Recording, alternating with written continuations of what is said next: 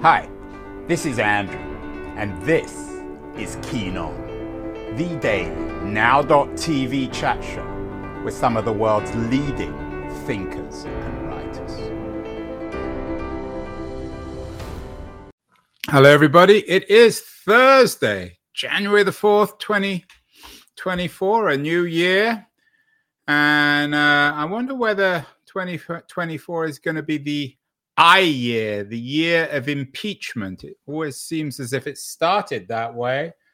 Joe Biden's Homeland Security chief apparently is facing impeachment. Meanwhile, Biden himself is about to be impeached apparently by the House. And Donald Trump, meanwhile, has suggested in his quote unquote ambitious arguments that he is immune from impeachment. One man who's all too familiar with the I word is my guest today, Michael J. Gerhardt.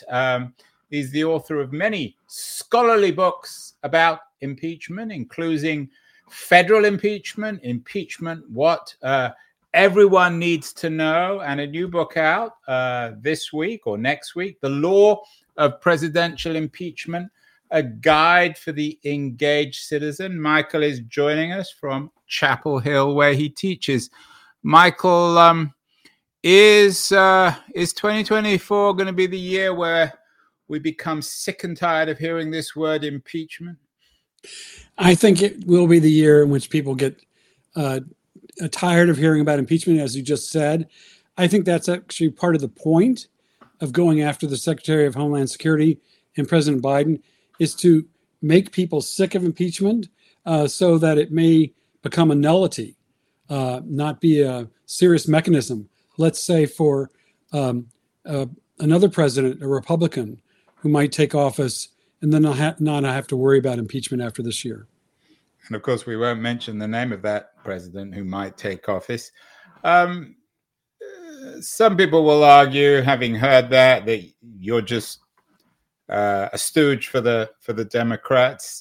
Is the problem with this overuse, over-application of impeachment, is it a Republican problem or is it a broader political one? I think it's both of those. I think Republicans right now are doing their best to rob impeachment of legitimacy. But at the same time, we have serious division in our country over politics. And so we sometimes use the word tribalism to describe how members of Congress perform. They basically hate each other. There's no common ground. And that problem, that political problem, actually opens the door for the abuse of impeachment, which I think we're now witnessing. So let's get to the heart of it, the linguistic heart at least. To prepare for this, I looked up some definitions, one on the website of the U.S. Senate. What in your mind does this word mean, both etymologically and, of course, in legal and political terms? Impeachment is a term that we borrow from the British, and it's been used in England dating back to the early 1200s, if not before. Impeachment is a word that may describe the entire process for holding certain officials accountable and removing them from office. Impeachment may also be used specifically to refer to the power of the House of Representatives to impeach someone. We understand that colloquially as similar to indicting someone, charging somebody formally with misconduct. And then after the House impeaches someone, the U.S. Constitution provides that the Senate holds a trial for that person. You wrote an interesting piece, and I want to come to Nixon later in this conversation, for CNN in December of last year about impeachment changing since Nixon's resignation. But what did the founders, we'll go back way before Richard Nixon was impeached, what did the founders mean by impeachment, and what were they trying to do? I think one of the main things they were trying to do was to establish a country that was devoted to the principle that no one is above the law. In the Declaration of Independence, the founders' generation listed 27 articles of impeachment against the king. The king was the only person in all of England who was not subject to impeachment and not subject to the rule of law. And the framers made very clear in the Declaration and later that they weren't going to replicate that system, but instead have a system in which the highest ranking official would be subject to sanction if that person committed serious misconduct. And so impeachment was designed as a special, unique mechanism for holding presidents accountable and other high-ranking officials accountable for their abuse of power or misconduct. Did the founders understand that there was something absurd about them impeaching a king from another, well, I guess it wasn't really another system, but using a legal code to undermine the rights of monarchy? I think the framers chose to list those articles of impeachment against the king to underscore one of the fundamental differences they had with the British monarchy.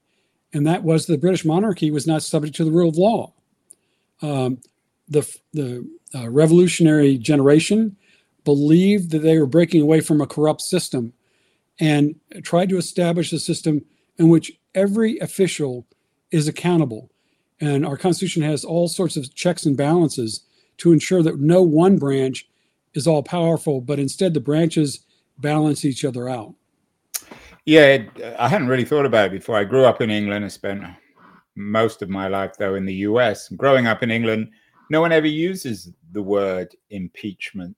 Does it rely on the concept of the rule of law? Not that the ideal or the idea of the rule of law doesn't exist in the UK, but it's a different kind of political and legalistic system, isn't it? Yes. I mean, of course, you may understand that system better than I do, but probably not, actually, Mark. But in the British system, of course, Parliament wields the power of impeachment. Right. And in its original form in England, a majority of each chamber of Parliament wielded authority. That just meant that you needed a majority in the House of Commons, a majority in the House of Lords, and any punishment could be imposed for someone who had been impeached, even death. The framers rejected that whole system. They only allow for two sanctions to be used in the impeachment process: removal and disqualification. No one is subject to putting their life or limb in jeopardy. There's no criminal punishment as a result of impeachment in the United States. So it has a unique purpose and very unique sanctions. We are speaking with America's leading authority on impeachment, Michael J. Gerhardt. He's the author of a new book, The Law of Presidential Impeachment. Michael, who was the first U.S. president to be impeached? Andrew Johnson. And this was, roughly speaking, in the middle of the 19th century. As I think most of us will recall, Andrew Johnson was Abraham Lincoln's second vice president. Unfortunately, Michael, I don't think most of us will recall this. First, because we're too old, and secondly, because we're not very well educated. Well, I'm going to hope that probably your students will recall this, but very few others. Yes, those of us who sort of go into the weeds on impeachment. But Andrew Johnson ascended to the presidency because Abraham Lincoln was killed. And Andrew Johnson was enormously unpopular. Pretty much everyone hated him. And he responded in kind. He kind of responded with anger and profanity. And finally, the friction or tension between him and Congress at the time, in the late 1860s, came to a head. And Congress impeached, or I should say the House impeached Andrew Johnson for violating one of its laws, something called the Tenure in Office Act. And then the matter went to the Senate for a trial, and Johnson escaped removal by a single vote. So Johnson was the first president to face a serious threat of impeachment. But one of the lessons of Johnson's ordeal in impeachment was that even an unpopular president may not be ultimately removable. unless you can persuade enough members of the Senate, you need at least 2/3 to vote to convict and remove. And we've never had a president yet who's been convicted and removed from office by the Senate. Michael, it seems as if there were two ways to, certainly in the 19th century, to remove American presidents. One was, well, I guess there's three, you can vote them out as well. One was impeachment, which, as you say, never happened. The second was assassination, violence, which of course resulted in Lincoln's removal. Is there, in legalistic terms, is there something violent about this idea or ideal of impeachment? I actually think there's a great deal of nonviolence in this concept. Impeachment was created in part to avoid or prevent that violent act of assassinating a president. Even at one point in the convention, Benjamin Franklin said, well, otherwise, what's going to happen? I'm paraphrasing. Will the president be assassinated? And in our system, again, the rule of law is king. And the Constitution is the supreme law of the land. And that provides this mechanism of impeachment to be able to hold presidents accountable, especially for abuses of power that are not redressable through civil or criminal law. So impeachment remains the primary, if not only, mechanism for holding somebody accountable for certain abuses of power. Michael, I hadn't really thought about this before, but perhaps it suggests why so many American presidents have legal training and had careers before politics as presidents. In fact, as lawyers, both Nixon and Clinton, both at least who were impeached, if not successfully, were both lawyers. To what extent is all this founded on a kind of fetishization of law being this absolutely objective and reliable source for justice, which of course is a very arguable, very debatable assumption? I think it rests heavily on that. The framers were children of the Enlightenment, and that meant that they believed in sort of the liberating force of knowledge, that more information and education would enlighten and enrich people. And they thought that participating in the civil or civic life of the nation was going to be ennobling for Americans. So they had these ideals. And of course, there's oftentimes a gap between an ideal and how it actually works on the ground. I wonder if the idealism of the framers has been inherited by scholars like you into an ideal of citizenship. Your book is entitled The Law of Presidential Impeachment, a guide for the engaged citizen rather than a guide for the engaged politician. What was the response mostly of citizens in America, particularly citizens who were able to vote in 19th and indeed much of 20th century American history? Of course, not all Americans could vote. Well, actually, the impeachment process is an exception to the electoral.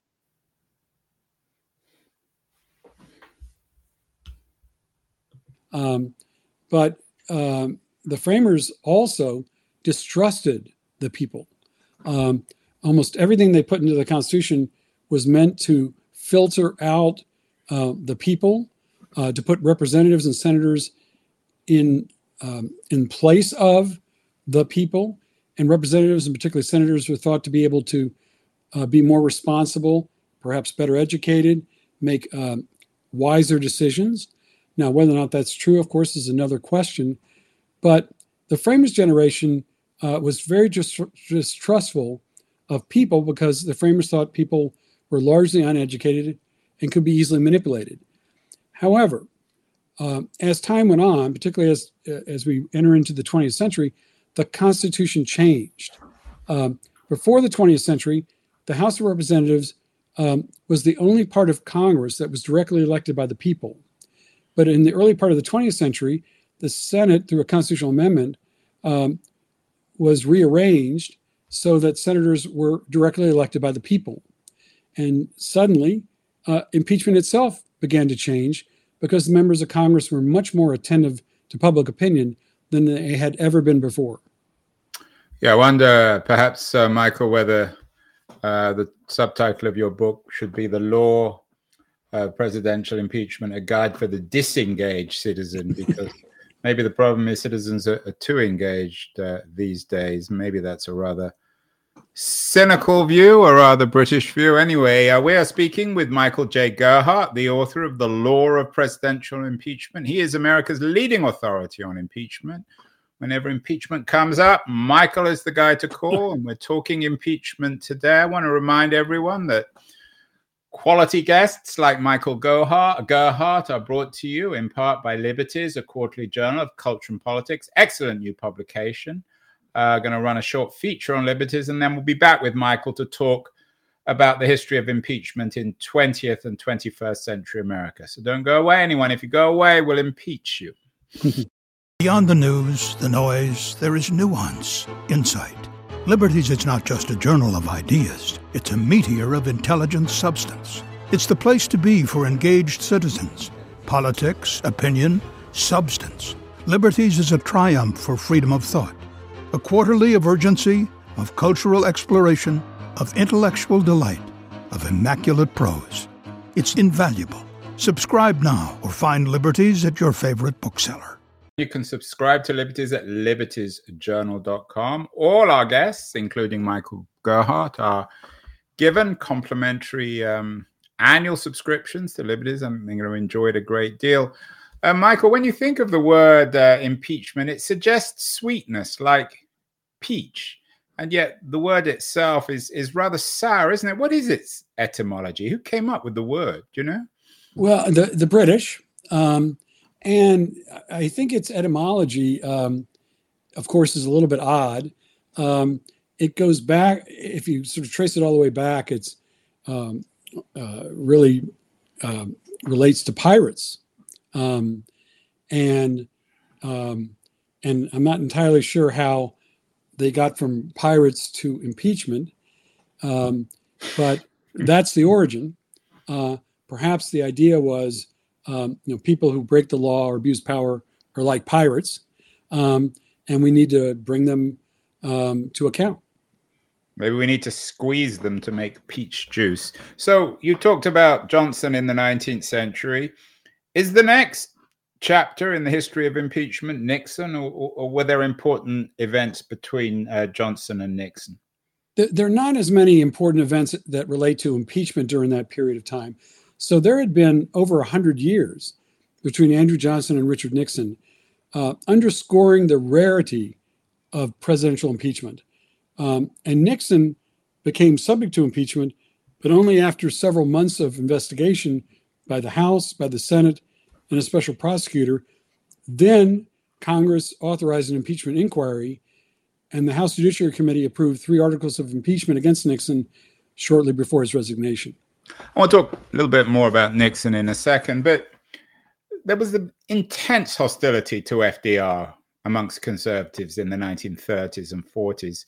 Did it ever, and FDR in his own way, I guess, some of his critics at least would argue, attempted a kind of constitutional coup with the Supreme Court, which he lost. Was there ever talk or efforts to impeach FDR? No serious efforts. By happy coincidence, I've just finished a biography of FDR, which is out later this year as well. And there were people who were becoming disenchanted with FDR the longer he served as president, but there was no serious talk or really any meaningful talk at all about impeachment of FDR. I think the prevailing sense was that people were going to try to beat him in the polls. One reason, I guess, is because the Republicans were so weak in Congress that even if they'd wanted to impeach him, they wouldn't have had the votes. They would not have had the votes. Democrats' patience and tolerance of FDR sort of dissipated over time.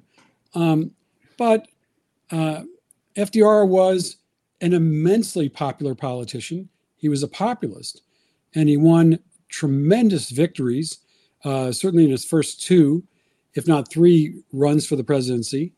And so that popularity of FDR translated into very strong support in Congress. And that provides a protection or safeguard against impeachment. When you have divided government, for example, like we have now, that creates a better possibility for something like impeachment. And would it be fair to call impeachment the last resort? My understanding, we've done some shows on Nixon.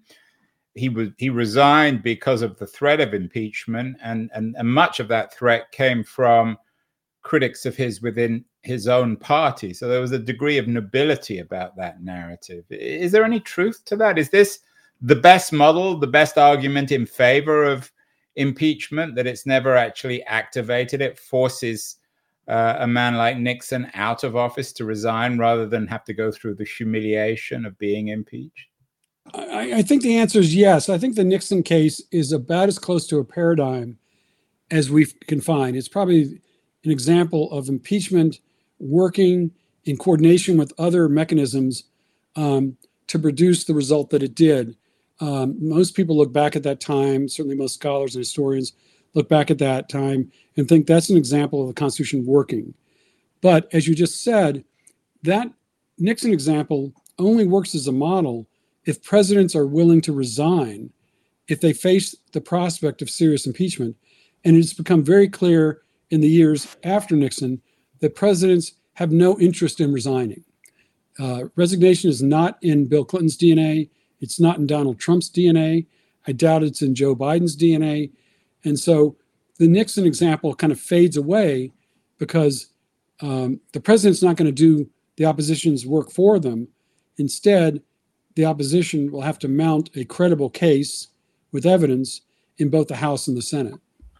Democrats might listen to this, Michael, and say it's absurd to compare Clinton, Trump, and Biden. The cases certainly against Biden and even Clinton were different from Trump.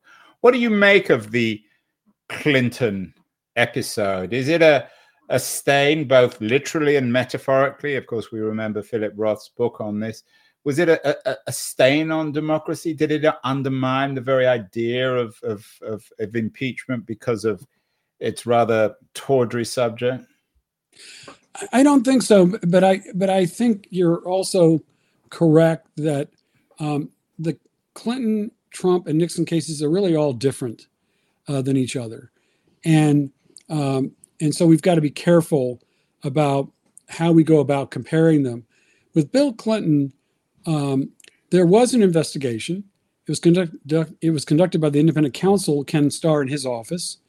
They produced a several hundred-page document which listed all sorts of salacious material, including possible impeachment charges against Bill Clinton. Based on that report, the House of Representatives impeached Clinton. Now, one issue that came up at that time was whether or not the House ought to do its own investigation and not just rely on Starr's report, because Starr's report was one-sided. It was a prosecutor presenting only what he thought should be presented. By the time the matter came to the Senate, things were a little different in that there had been a little more evidence produced that went a little beyond the Starr report. And Clinton had actually hurt himself by lying under oath in a video. So no one had to make that up. And then there were other witnesses that suggested he tried to obstruct justice. So committing perjury and obstruction of justice, those are very serious charges against a president. And I think that the thing that made Clinton a harder case is that at least the perjury part seemed to be about something not central to democracy, but about a personal failing. And there were many people that argued at the time that wasn't serious enough to be the kind of misconduct that ought to justify impeachment. Do you think Bill Clinton should have walked? I mean, given the case against him, given that it was clear that he lied? I don't think so. But to kind of follow up on the other point you were making earlier, even though Clinton was acquitted in the Senate, and even though Trump was twice acquitted in the Senate, the impeachment of a president is a stain. It's an indelible stain. And so Bill Clinton is not happy that he got impeached. It's going to be in the first line of his obituary. People are going to remember that more than 2/3 of the Senate delivered speeches about Clinton that condemned his misbehavior. Now, Trump was acquitted both times, but a majority of the Senate in both cases delivered speeches condemning his misconduct. Yeah, the idea of the indelible stain, of course, I think probably works both for Clinton and Trump.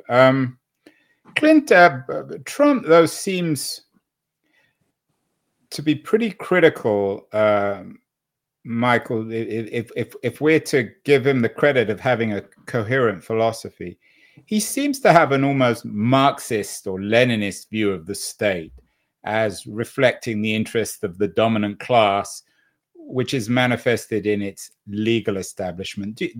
And in that sense, then for him, for better or worse, the idea of impeachment lacks any kind of credit. In other words, Trump entirely rejects the notion of the law as this enlightened, objective thing. Is there some truth to that, you think? And certainly Bill Clinton, with his law degree from Yale and all the rest of it, didn't take that position.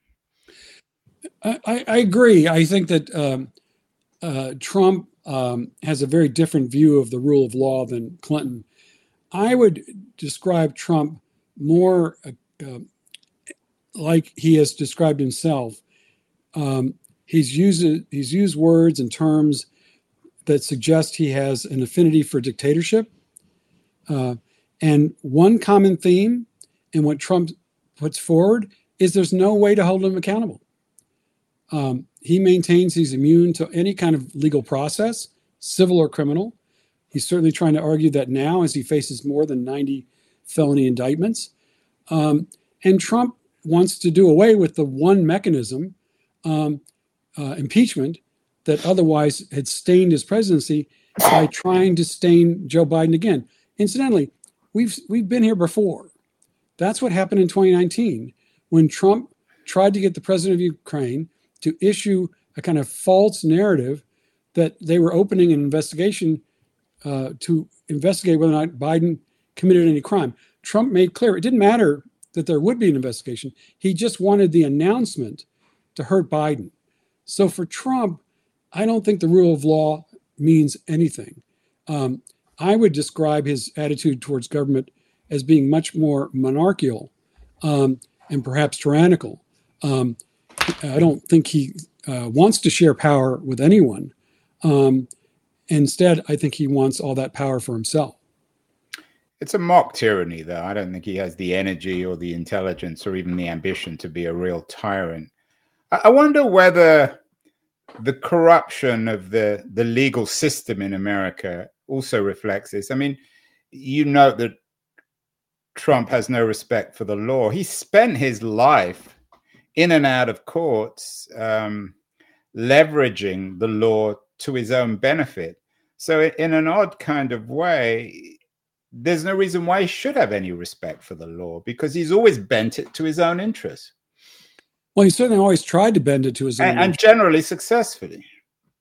Yes, but again, not always successfully. Take, for example, the Jean Carroll defamation case, in which Trump has been found liable and damages have been assessed. And I don't think there's anything Trump can do to eradicate that, other than perhaps not pay her, which, by the way, is a violation of the law. But I think that you're also probably right that Trump talks a tough game. He likes to sort of talk like the dictators he sometimes seems to admire. But one thing that keeps him from realizing his rhetoric is that there are these checks and balances in the Constitution that make it difficult, if not impossible, for him to always get his way as president. You talked about an indelible stain. Is the stain, when it comes to the Trump impeachments, not so much on Trump? I mean, he's by definition stained, but on Congress and the House of Representatives, which